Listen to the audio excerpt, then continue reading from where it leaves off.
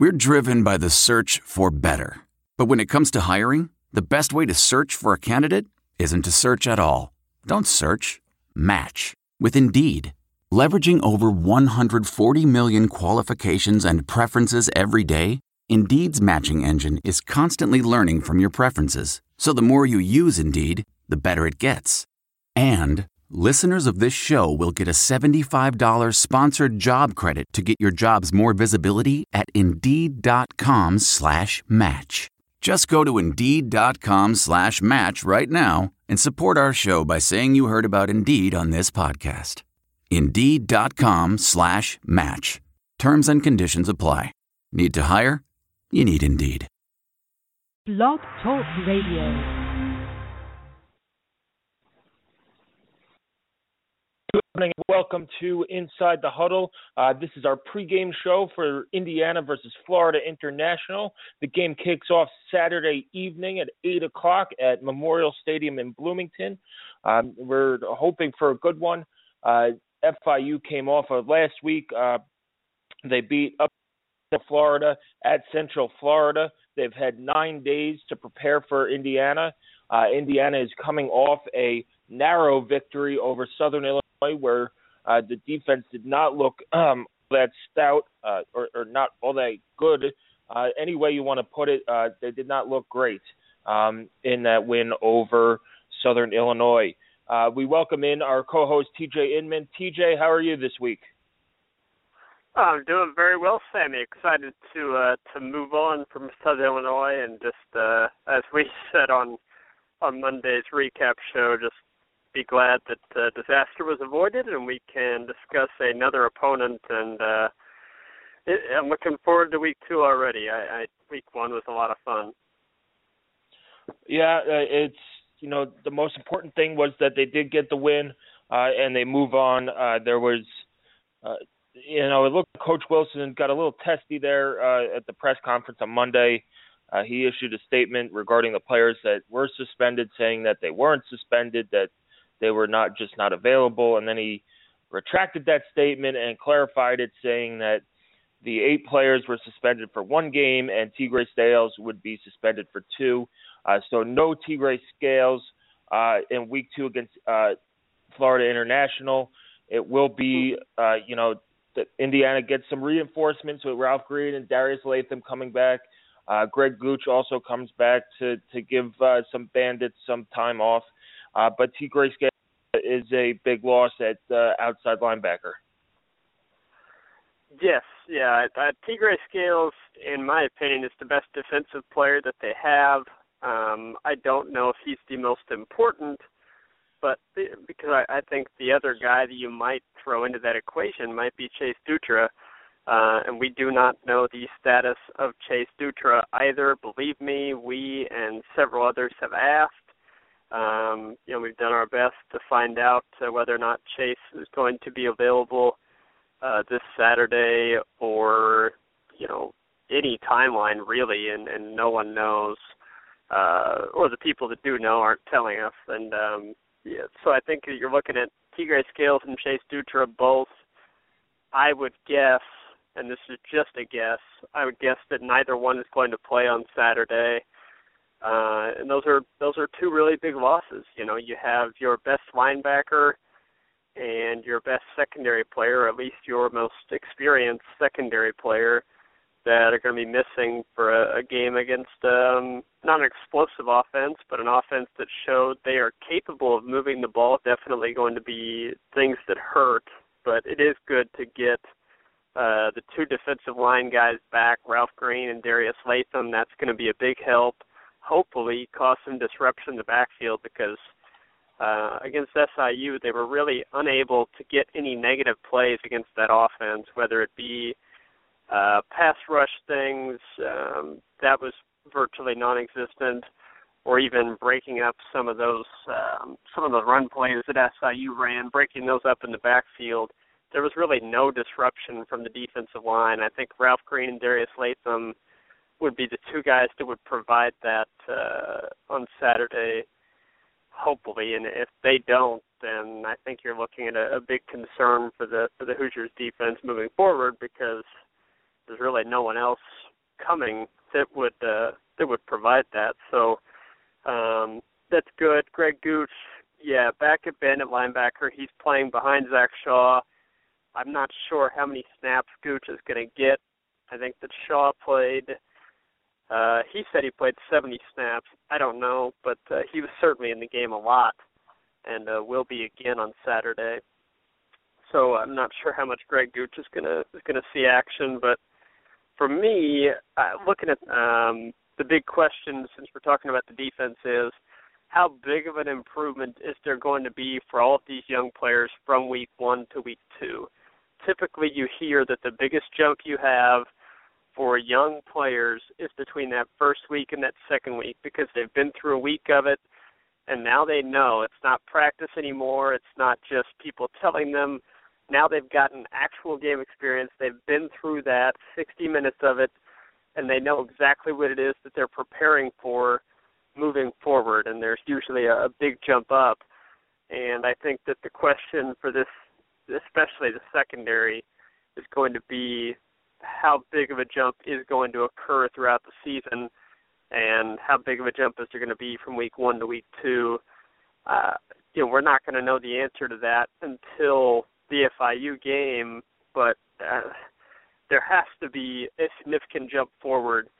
And I think one thing we're going to talk about is the defensive staff coming under some very public criticism. And then, Brian Knorr talking this week about, and some of the players talking about Dunn at practice and in meetings to attempt to improve the communication of this defense, because they felt that communication and maybe sticking a little bit too close to a script that you can't really follow once the game starts were kind of the big issues that cost them on Saturday. Yeah, and Wilson was very upset with the defensive staff.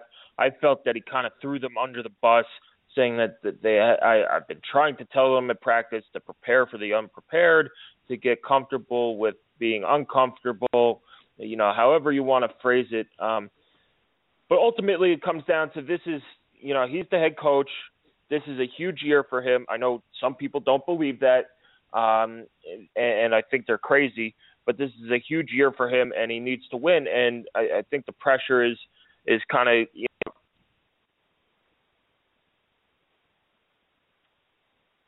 he kind of threw Knorr under the bus there for saying that he's not really practicing correctly, which ultimately comes down to that's the head coach's responsibility. Done. Anyway, going back to FIU, they did not have a negative play in the run game last week. They rushed 31 times for 134 yards. I think they took a knee and lost 3 yards, but other than that, there was no sacks, no tackles for loss in the running game, which is where IU struggled last week, and it's going to be one of the keys to the game for Indiana is to get into those third situations where the defense can be more successful. Last week, I think Indiana was Southern Illinois was 11 for 17 on third down conversions.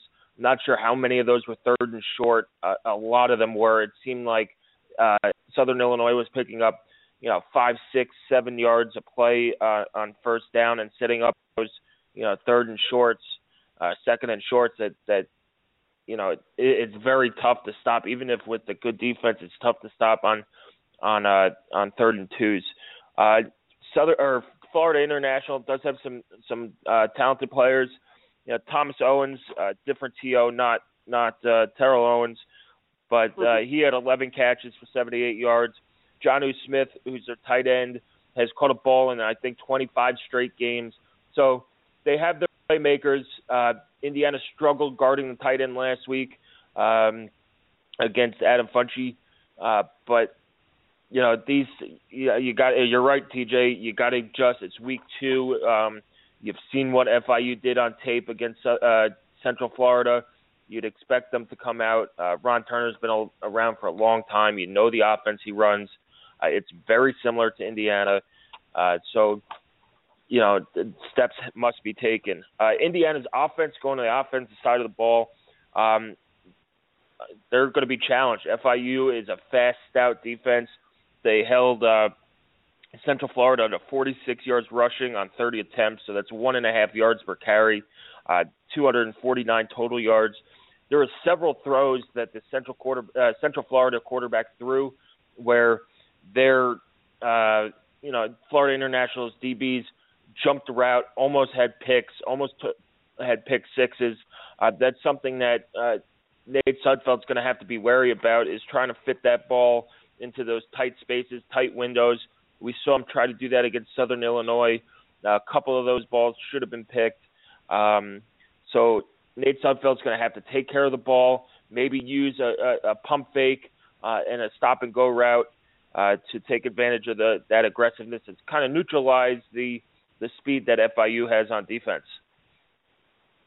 Yeah, the first thing that jumped out to me when we were watching the game that they played against Central Florida was the speed that they have on the defensive side of the ball. Describe it as I would say, a fast and aggressive defense, particularly in the secondary. And yeah, I mean, the big question for me is going to be in the passing game, is going to be can the IU wide receivers get separation on these DBs as fast as they are. And what that comes down to is, one, crisp route running. You've got to be sharp in your routes, because if you're playing against an aggressive secondary, your quarterback needs to know exactly where you're going to be. So he needs to have 100% trust that you are going to be in the correct place when he throws that ball. If not, then the secondary can break on it. If the receiver is a couple feet off of where he needs to be, that's certainly enough space for a pass to get picked off, and like you said, go the other way for 6. I think that I looked up a couple of numbers that after watching them play Central Florida, and you're right, they were really, really good against Central Florida's run game.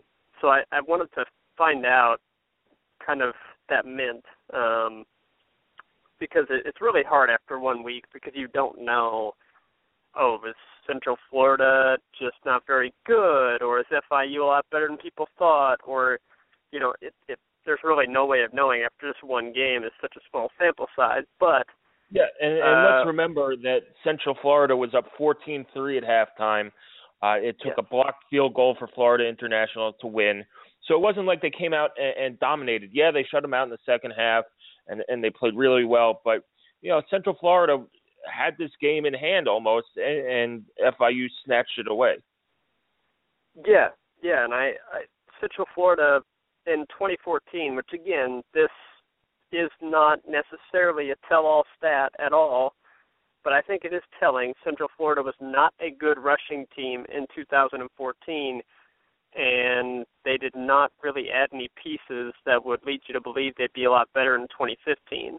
They were only 87th in rushing offense in 2014, so it's very possible that it's a poor rushing attack that FIU shut down. I mean, look, it's impressive to hold a team to 1.5 yards per carry and 46 yards on the ground. That's impressive. I don't care who you're playing against.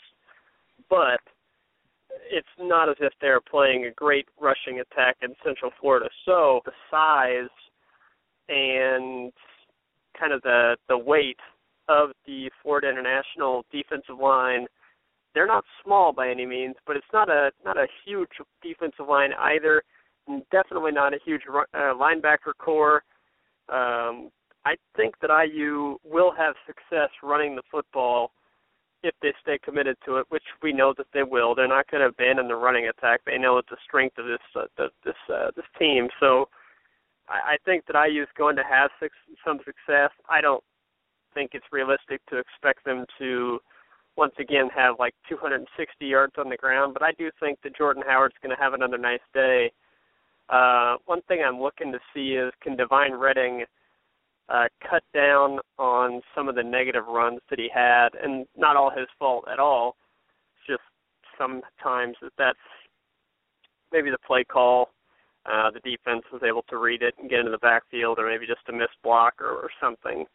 And a couple of them I thought that he sort of backfield and got himself caught. But I'm looking to see if he can improve on his yards per carry average, which was, I think, 3.6.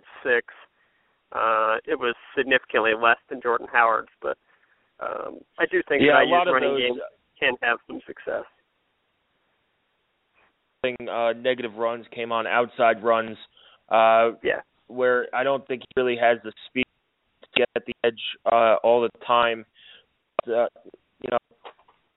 see how they do that. Jordan Howard was very impressive, as everybody has said, and we'll see. This.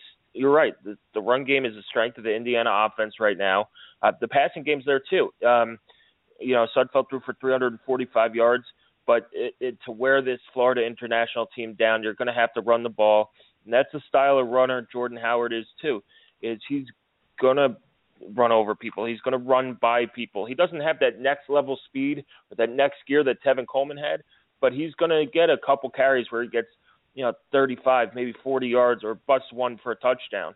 So, and these cornerbacks aren't too big, so maybe he runs a couple over them, and they starting to have to maybe load the box a little bit, and it opens up the passing game.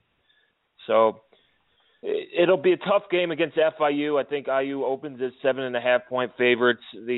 I believe there was you who told me that it was the over/under was 53.5, which seems very low, especially for an IU game and an IU team who let up 47 points to Southern Illinois. But it's 8:00 game. It should be thankfully cooler. It won't be a gazillion degrees again. So hopefully fans come out. Hopefully they didn't lose all the fans from before.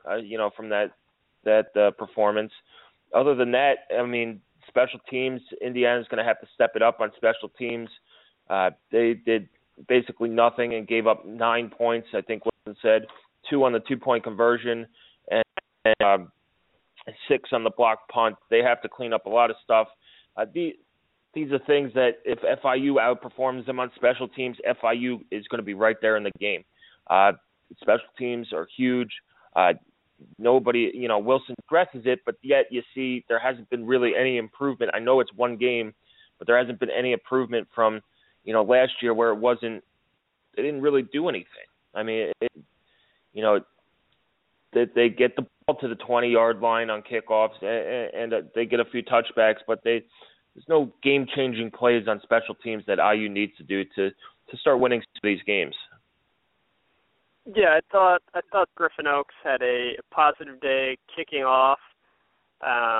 He did exactly what you want him to do, just put the ball through the end zone. I thought punting, once Eric Toth got punts off, I thought he was fine. I'm not entirely sure what the average on his punts was. I think it was 40, 41, and then, the net on those, however, and we talked about this a little bit on our recap show, so we won't go back into it, but the net on those punts was not very good due to a couple of overkicks that he put in the end zone, and you go ahead. It was like 24.6 yards. I believe that the block punt counts as minus net too. So that, but the punts he got off later in the game were very good. They got one down, I think, at the 6.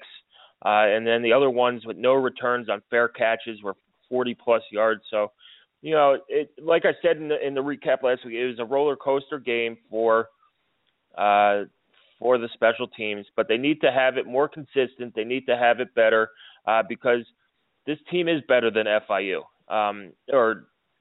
Florida International is better than Southern Illinois, and their defense is going to be better. And you know what? If Indiana's defense is not doing the job, they're going to have to score on special teams, and there's no two ways around it. So special teams will be a key this week. It's always a key for me because it could make or break the game a lot of times. TJ, what else does FIU do on offense or defense that Hoosier fans should know? Well, the first thing that jumps out to me about their offense is the size of the receiving targets. You have Jonnu Smith, who, for those that don't know, he was in our top 5 opposing tight ends. He was in that series that we had. We we're not the only ones that feel that way. I mean, he's an NFL prospect because of his combination of size and athleticism. He's 6'3". I don't know how much he weighs, but he's very big. Big target that moves well. They also have another guy who was listed at tight end, but these two play as receiving targets mainly. Jakeem Griner, he's 6'4". Thomas Owens, he's their best receiver. He's 6'1". Had double-digit catches last week. And then Clinton Taylor, the other starting wideout's 5'10". So, yeah, that's a big, big group of receiving targets going against a secondary that, if Rashard Fant plays, which we hope that he does, but he is dealing with going through concussion protocol stuff. I think it's expected he's going to play, but we don't know. So you're looking at a pretty undersized secondary and a pretty very, very young secondary that's just now physically mature. So the size disadvantage that IU's going to be at in the secondary when FIU does target these big receivers, I think is going to be something to watch. Personally, I think that Mark Ionati is a better quarterback than what IU's going to see this week. Alex Mago had a good week last week, 29 of 38 passes. However, the average pass that he attempted was well under 10 yards. So they don't really stretch the field with him very much, or at least they didn't last week. They might try to take some chances after seeing what the IU secondary gave up last week. But against Central Florida, it was mainly passes and quick outs and quick slants to their big targets in the middle of the field. Their running game, not really overwhelming. I think it's a decent offense, but I said the same thing about SIU, that they didn't have a lot of targets that should be able to really hurt IU with big plays, but then we all saw the game, and that's not what happened. So, we all made mistakes. I said that Mark Ionati was not a threat to run the ball, and look what exactly, happened. And he wasn't. He wasn't. That's what was so confusing about last week, and I know that it caught IU's defense off guard because that is not something that Southern Illinois had done last season with Mark Ionati. They had not run that inside zone read stuff with him, and credit to their coaching staff and to him for throwing that wrinkle in there. I don't think that they expected it to work as well as it did, but when they saw that it was working, they just kept hitting it over and over again, and you can bet that FIU is going to attempt to do some of the same things, and we'll see if the IU defense has made any adjustments to it, or if having Latham and Green in the middle of that defensive line is going to help kind of break those plays up before they get into the second level of the defense. But, yeah, you're right. We got that wrong. There was nothing in Mark Ionati's past statistics that showed he would be a running threat to the extent that he was. So I don't feel bad about missing that one, but I'll say the same thing here about FIU's offense. There's not a ton of big plays. Last week, they had 3 plays of 25 yards or more, which for as many offensive plays as they ran, that's not a ton. They only had 1 play of more than 30 yards. That's not a lot of explosive plays, but they were still able to rack up almost 400 yards of total offense. But the strength of this team, and if they are to, I think that if FIU is to have a successful season, it's going to be on the back of their defense, which we've talked about some. The offense for them should not cause good defenses very many problems, but it's to say that IU has a good defense at this point. If IU is able to play a decent game defensively, I think that the Hoosiers have enough offensive firepower to win this one on Saturday night. But the big question is going to be, can the guys that are returning from suspension make a big enough difference, plus the guys that have now had a game of experience, plus whatever communication improvements they've been able to make, and the staff said that they have approached things a little bit differently this week. They have had the freshmen making the play calls and making kind of those signal checks and things like that happen pre-snap.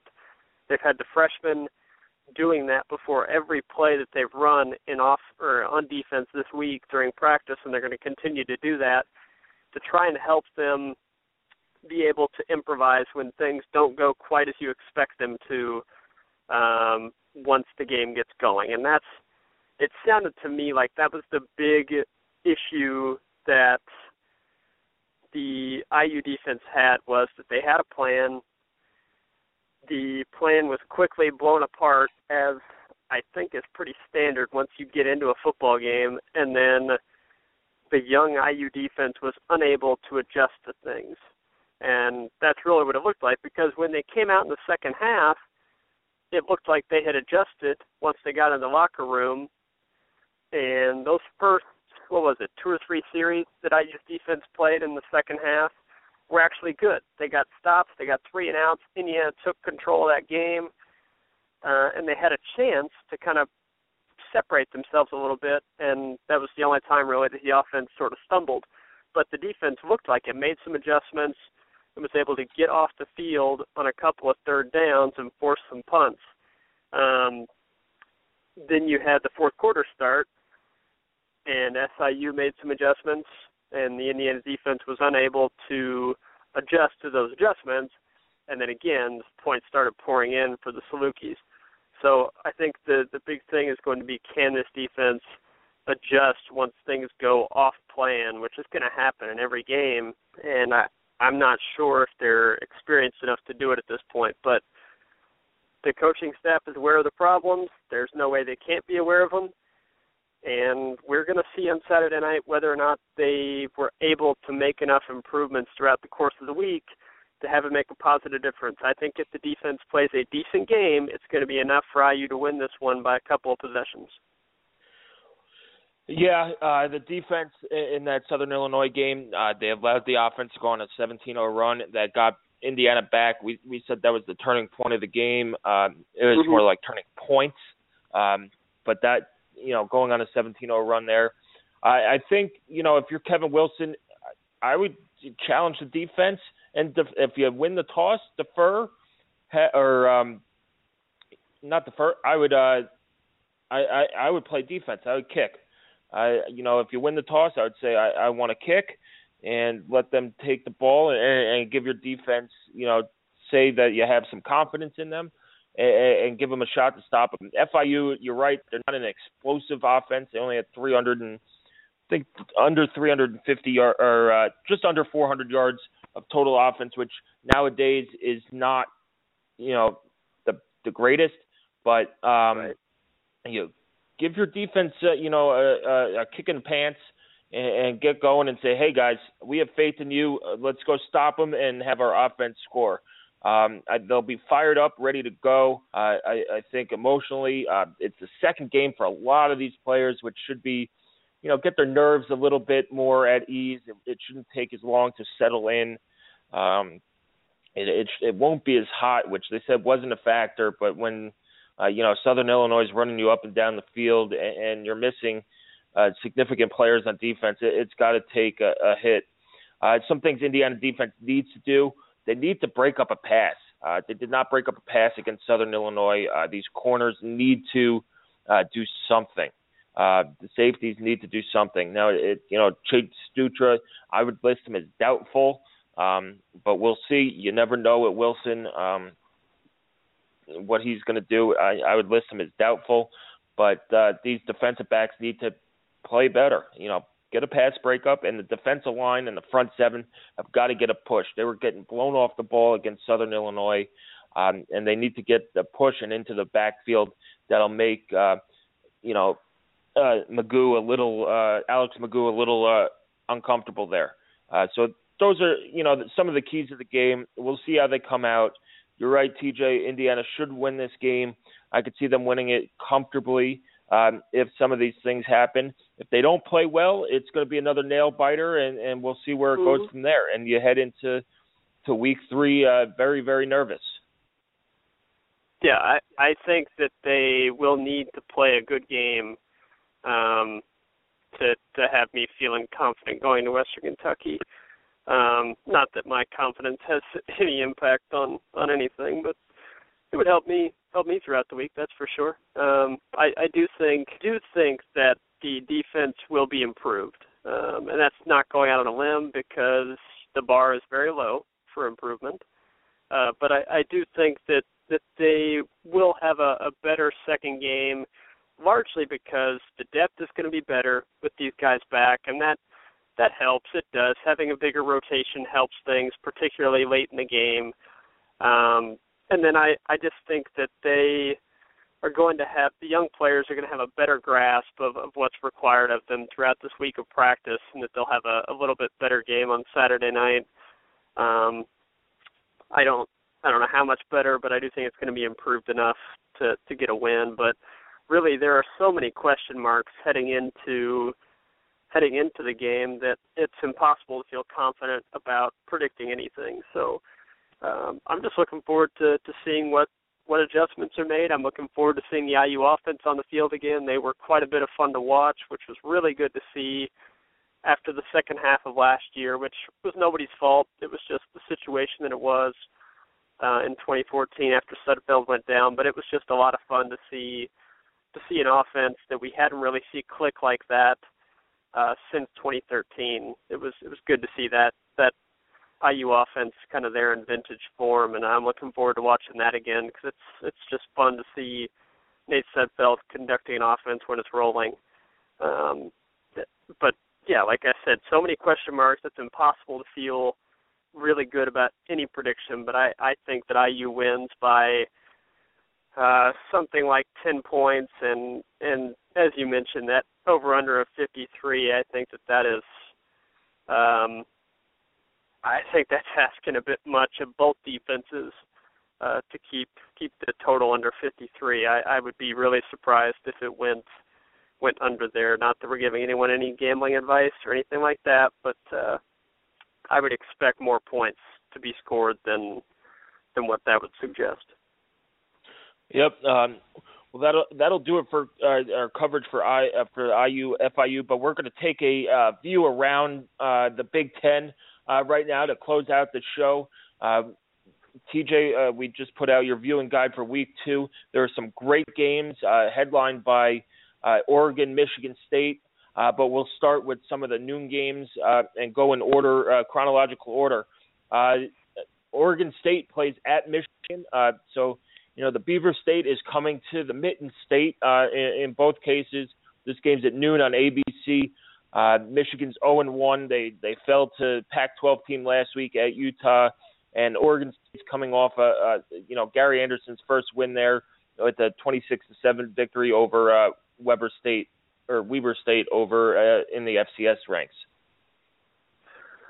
Yeah, Oregon State is expected to be one. I think they're expected probably them and Washington State to be kind of the three weakest members of the Pac-12, which Pac-12 did not have a good week 1. And I don't anticipate Oregon State coming to the Big House in Jim Harbaugh's debut home game, which, Michigan Stadium is going to be pretty pumped up to have him back on the sidelines for his home debut. The big question for Michigan is going to be the play at the quarterback. For now, they're sticking with Jake Rudock. He threw 3 interceptions against Utah. Jim Harbaugh came out this week on Monday or Tuesday and very publicly defended Jake Rudock, which you'd expect, but he put 2 of those interceptions on by the wide receivers. I don't know enough about their offense to know whether or not that's true, but Jake Rudock did not look good against Utah.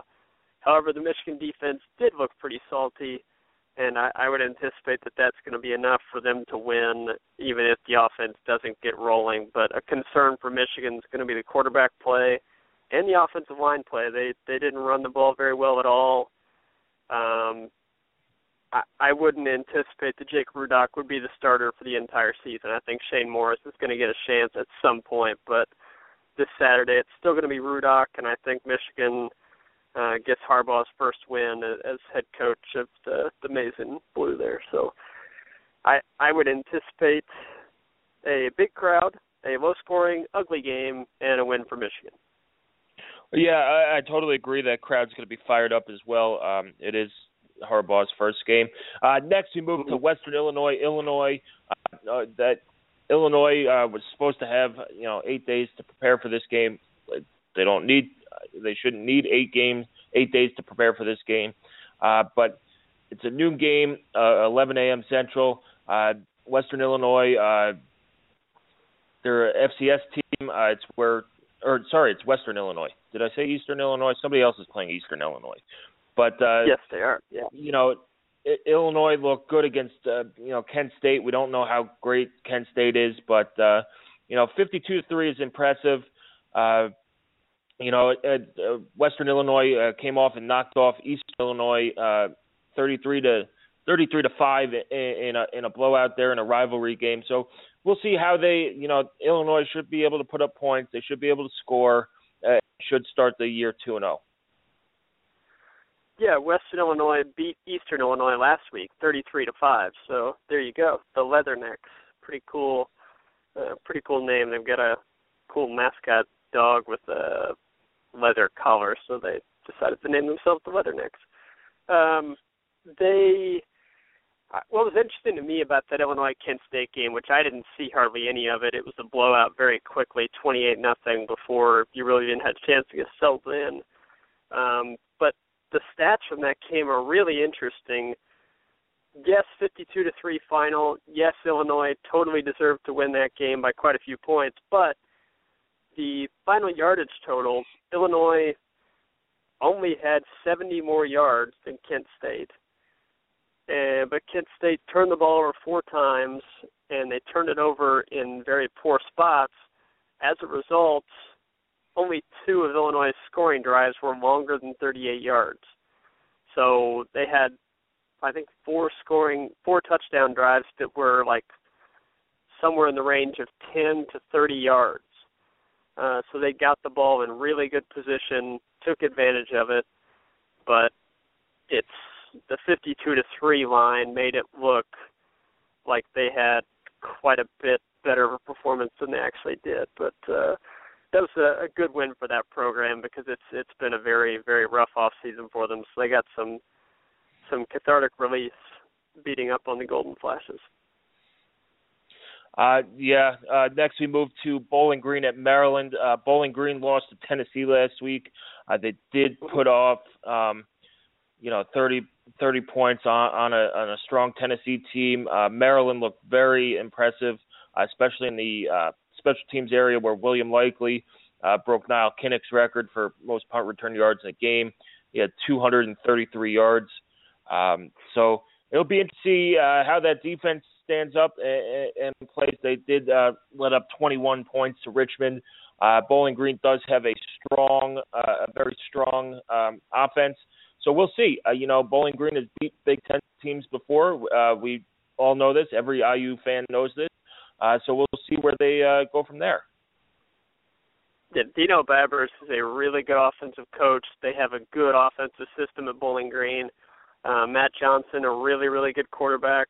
He had, I've got it in my notes here, 424 yards. Yeah, 424 yards, 2 touchdowns. They had 557 yards of offense against Tennessee, but they gave up 399 rushing yards to the Volunteers. That's a lot of rushing yards. Reminds me of IU-Wisconsin games. Maryland, so the biggest question I had about them was their passing game because replacing a quarterback, Perry Hills ends up starting and threw for only 138 yards, and no receiver had more than 37 yards.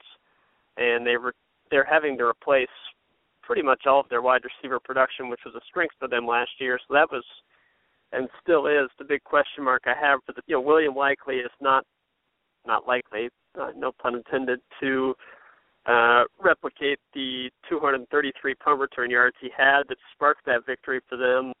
So I think Maryland's kind of on upset alert here. I think Bowling Green is going to be in this one from the outset, and I expect this to be a pretty exciting game. If you have nothing better to do, you can do a lot worse than watching Maryland and Bowling Green at noon. It should be, if you like points, I'd watch that game. Yeah. I mean, IU until 8, get your tailgate going, prop up the TV. Next game is the Buffalo Bulls at Penn State Nittany Lions. Last week, Penn State lost for the first time in, I think, 70 years since Joe Paterno was 14 years old. It's a Temple. It was probably a program low. Christian Hackenberg looked awful.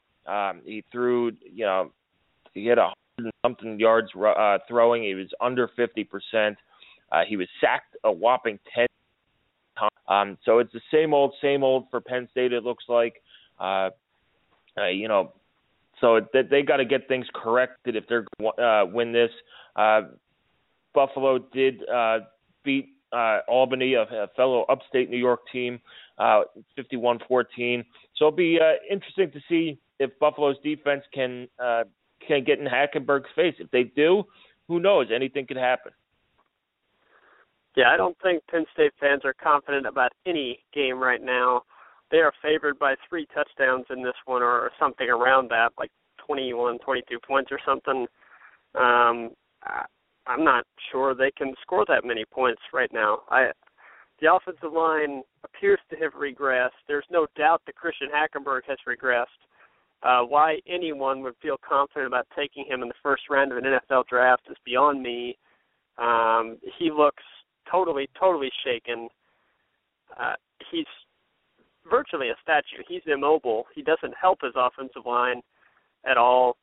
And the offense, their coordinators, John Donovan, their offensive coordinator, appeared during the game to have absolutely no confidence in Hackenberg or his receivers. They did not take virtually any shots down the field. And by down the field, I mean like past 15 yards. It was an incredibly conservative game plan. And Temple beat them 27-10, and it was no fluke. Penn State was ahead 10-0, and after that, it was ugly. The honeymoon period for James Franklin, as well as he's recruiting, the honeymoon period is over. I think that their fans are now definitely concerned about the offense that is being run right now. And I'd say that John Donovan really needs to turn stuff around. And they lost Naeem Warpen-White, their best linebacker. He's been lost for the season. So I don't know. I don't know what to expect from Penn State. I would say if you want points, definitely watch the Bowling Green Maryland game. Do not turn this one on. Yeah, TJ, we looked there for a second. Hopefully people got the gist of what you were saying. Anyway, we're going to move on. I was really smart. Trust me. That was probably the best 60 seconds I've had the whole time we've been on the show. So he was spitting out billion-dollar ideas as he cut out there. Anyway, we're going to move on from Buffalo to Indiana State at Purdue. Purdue looked a lot, very much improved over in their loss against Marshall. Their running game looked very, very good. Their defense looked improved. Austin Appleby looked horrible. He threw 4 picks. 2 of them went back for touchdowns. In a game that Purdue was in, they had a lead late, and they lost 41-21. They should be able to beat Indiana State by a significant amount. This will be I don't want to say a FCS game is a statement game, but this will show you just what they could do and hopefully improve upon Austin Appleby's numbers. So it is an in-state battle, and it is time to show those home fans what steps you've taken to improve over the last 2 years. Yeah, I think that anytime you have a struggling program, it's important when you can to pick up very comfortable wins and really feel good about yourself. DJ Knox and Markel Jones looked good as a running back tandem. I thought Appleby looked pretty good at times, but then, like you said, he just some head-scratching turnovers that you really can't have in your starting quarterback. You can't afford to have 4 interceptions. As for Indiana State, they beat Butler handily, but that does not mean anything, and I would not expect them to challenge Purdue.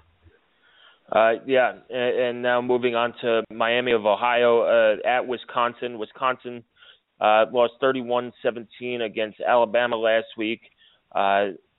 and really, that's what we expected. Alabama ran all over them. It's nothing to, nothing to hang your head about. They are a top, 5 team.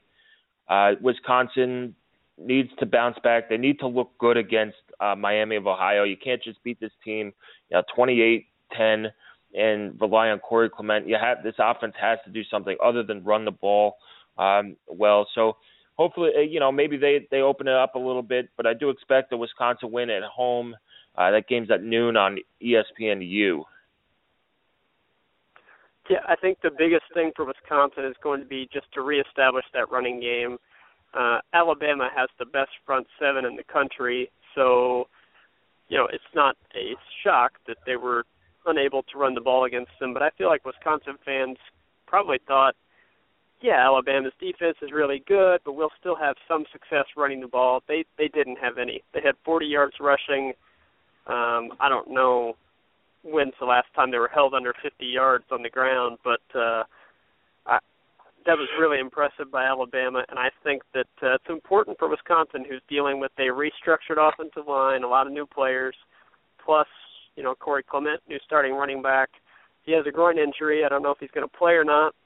I think it's important for them to kind of just feel good about that running game again after opening up the season with such a struggle on the ground. But Miami of Ohio won't be any problem. I think it's just about getting that good feeling of pounding an opponent back. Right, and now we're going to move on to Hawaii at the number 1 ranked Ohio State Buckeyes. That game's at 3:30 on Big Ten Network. Ohio State looked like it was on the ropes there for a little bit against Virginia Tech, going down 17-14 at halftime. But Virginia Tech lost their starting quarterback, and Ohio State took off from there. That run by Braxton Miller where he did that spin move was unbelievable. They ended up winning 42-24 against the Virginia Tech defense, who's usually pretty stout. That atmosphere down there was awesome. So it was an impressive win for the Buckeyes.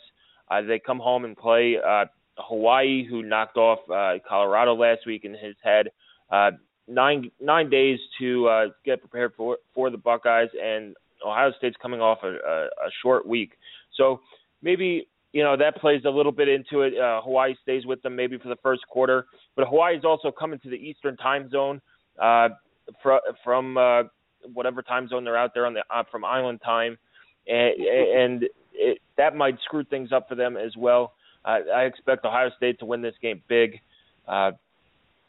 It shouldn't be close. I expect them to get backups, and we'll see both quarterbacks play again. Yeah, an interesting note on Hawaii. Some of you might remember former USC quarterback Max Wittek, very high-profile recruit that went to USC, and like many USC quarterbacks, just didn't stick there and transferred after he wasn't named the starter. So he's in Hawaii now, and they're massive underdogs as Ohio State returns Joey Bosa, Jalen Marshall, and Dontre Wilson, who, again, in their incredibly impressive opener, those 3 didn't even play. So options abound for the Buckeyes. They will have no problem on Saturday, and they probably won't have much of a problem for quite a bit of this season until maybe till November. I don't know. They look like an unstoppable train right now. Yeah, and the next game we got is another Pac-12 Big Ten matchup. Washington State travels to New Jersey to take on Rutgers at 3:30 on ESPNU. It's been a rough couple weeks off the field for Rutgers, but they took out whatever frustrations they had. They took out on Norfolk State, going 63-13 in that win. Washington State fell to FCS foe. I believe it was Portland State. It's a stunning win over there. So, the Cougars are coming off a low. Rutgers coming off a high. Chris Lavanio, who was suspended the first half, has been named the starter for this game. So we'll see what Rutgers does. It's 3:30 ESPNU. It should be, a pretty good game. It was a great game last year up in Seattle that Rutgers won late on some big pass plays and came back. So that'll be a game to keep your eye on as you're tailgating in Bloomington or getting ready to watch the IU game from your couch. So tune into that if you do like points again. Yeah, I think that'll be a fun one, and it's always fun to watch Leonte Carroo. He had 3 third-quarter touchdowns after being suspended for the first half. It's kind of like Rutgers was waiting for him to get back into the game so he could come in and kind of put on his Superman cape and just fly Rutgers away from Norfolk State. But, yeah, I was not surprised that Leviano was declared the starter. He had a very nice second half, and this is an interesting one. It's expected to be a very, very close one. I think that the spread is like 2 or something, but it's expected to be a close game. So I think this will be a fun one to watch at 3:30. There's a couple of national games on at 3:30, but really that time slot, there's not a ton going on this week. The SEC game is Georgia-Vanderbilt, which we watched Vanderbilt last week, and I don't think Georgia's going to have much of a problem with them. So this one could be a good option for you to have on at 3:30. Yep, and next, another good game at 3:30 would be Minnesota at Colorado State. It's on CBS Sportsnet. Hopefully those who do get CBS Sportsnet do tune in for this. Colorado State's a quality program, even though they did lose their head coach and starting quarterback after last year. They did beat Savannah State, who's not a quality program, 65-13 in their opener. The Gophers, they hung tough with TCU. They kept it close. It's a one-score game. So it'll be strength against strength, offense against defense for Minnesota. If they could score enough points to beat Colorado State up there in, I believe it's Colorado Springs at altitude, it'll be a tough game for Jerry Kill's squad. So, we'll see. If Minnesota starts 0-2, it wouldn't be a shocker. I said this game at the beginning of the year was going to be tough for them, but we'll see. It's a good game. If you have CBS Sportsnet, it's a good game to tune into. Yeah, Minnesota played without their top 2 left tackles last week, so they were a bit hindered on the offensive line. And for them, it's going to be a stout defense all season. I think that their defense was very impressive, particularly the secondary. They have a very physical secondary. It's going to be that the question mark is going to be whether or not they can produce enough points to take advantage of their strong defense, and I think that they will at Colorado State, but it's certainly no walkover. It's tough to go out west, play at altitude, and then Colorado State's a good team, so that's going to be a tough game for Minnesota. They are not doing themselves any favors with the schedule, but it does lighten up a bit after this week for them.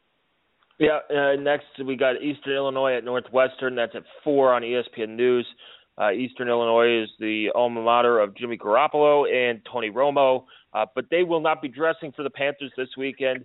Northwestern's coming off a huge win over Stanford at home last week. Their defense looked very, very good, and hopefully, maybe the Wildcats build on that win and don't just sit on their laurels and let Eastern Illinois stay in the game. Eastern Illinois did lose to Western Illinois, so maybe the opponent, the strength, Northwestern will be fired up for this one to go 2-0. Yeah, I don't think they'll have any problem. It's just another opportunity for Clayton Thorson, who, he played mistake-free football, but he certainly could stand to improve on his efficiency some. Did not have a very good completion percentage against Stanford, which, good defense, but I think they'll just be looking to fine-tune some things on the offensive side of the ball and make sure that they can get through this one without having anybody hurt. Next up, they go to Duke. That's another tough game for them, but this week they'll have no problem going to 2-0. Yeah, next up is the Cy-Hawk Trophy game between Iowa and Iowa State. That's at 4:45. Weird time slot on Fox, but we'll see. Iowa lost their former safety Tyler Sash, so some sad news. Only the age of 27. Maybe they'll be fired up and play for him. You hopefully they take something positive out of that. We'll see. Iowa State, Iowa looked, we said that they would be upset by Illinois State. They look good. It was 31-14. But going on the road, first test for C.J. Beathard on the road this year, and we'll see. And, the Cyclones, they handled Northern Iowa, who's been close to upsetting Iowa a couple of times, 31-7. So we'll see. Usually it's a good game. Iowa State has stuck it to Iowa the last few years. Yeah, I was surprised. Iowa State has won 3 of 4 in this series, and the last 4 games have all been within 6 points. So I would expect the same with this one, but I was really, really impressed by Iowa, particularly Drew Ott on defense. He's a monster. And on offense, they ran a little bit more up-tempo, threw in some no-huddle. C.J. Beathard was efficient, and I thought that LaShawn Daniels looked like the answer for them at running back. So it was a very good first week for Iowa. Next we move on to the site of maybe the finish of the year this year. South Alabama and Nebraska. Nebraska lost a heartbreaker to BYU last week on a Hail Mary. Maybe evening out for that Hail Mary against Northwestern a couple of years ago. But they should win one of the Mike Riley era started. So that game's at 8 o'clock. Goes against IU on the Big Ten Network as well. Tune into that just to see, don't tune into that because we want you watching IU. But it'll be interesting to see how Nebraska rebounds. They should rebound and play pretty well against South Alabama. Yep, agreed. It will not take long for Mike Riley to get that first win, but they're going to be hurting from that loss to BYU for quite some time, I think. That definitely appeared to be a gut punch.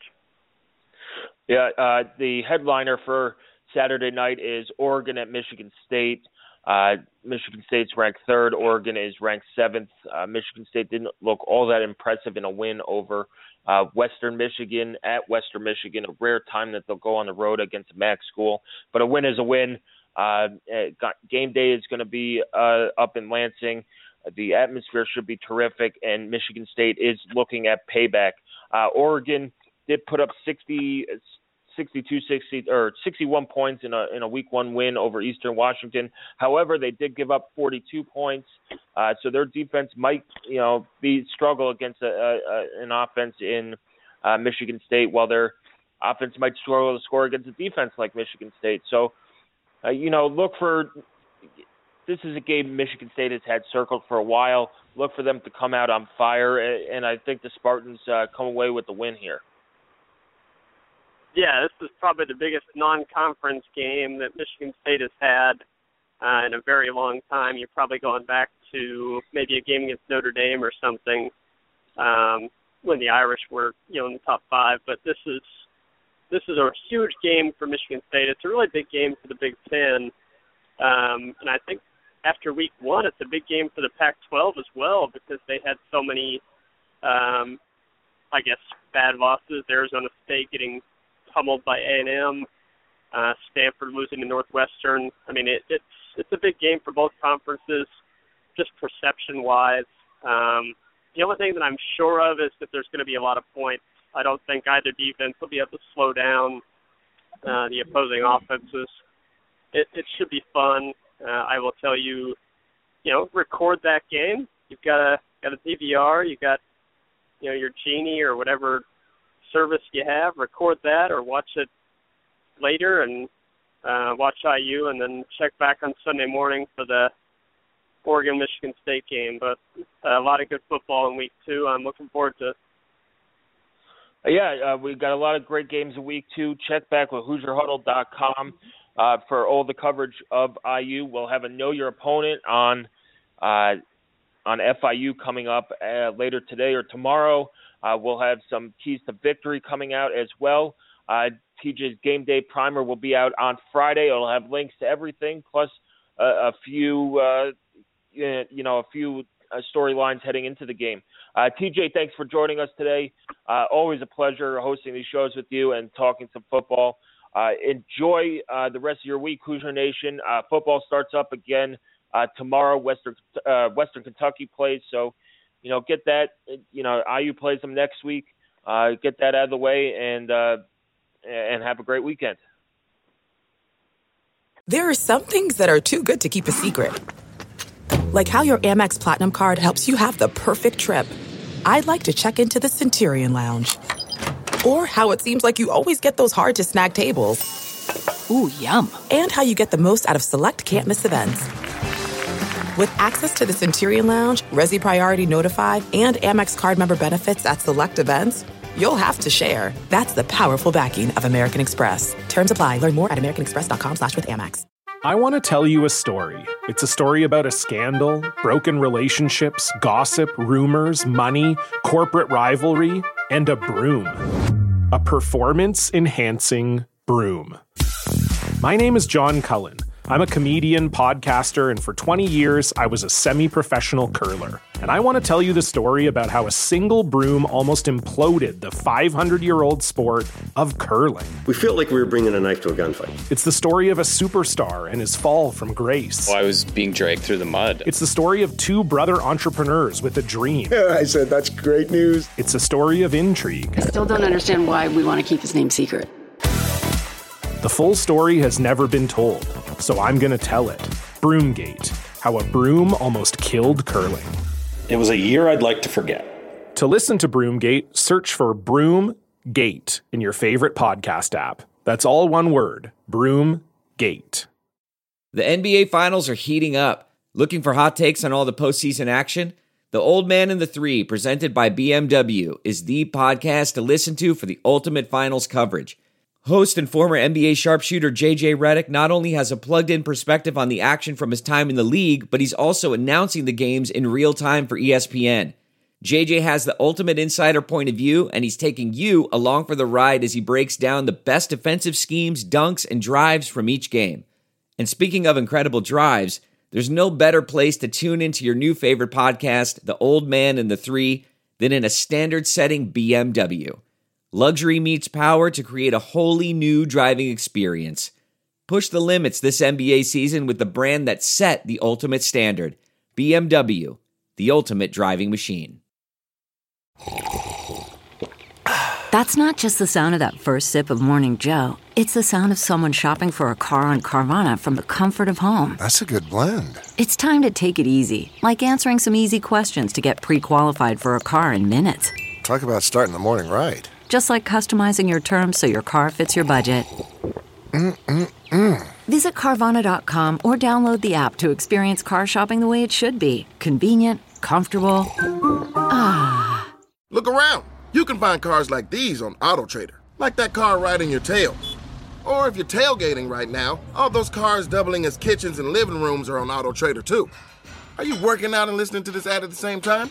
Well, multitasking pro, cars like the ones in the gym parking lot are for sale on AutoTrader. New cars, used cars, electric cars, maybe even flying cars. Okay, no flying cars, but as soon as they get invented, they'll be on AutoTrader. Just you wait. AutoTrader.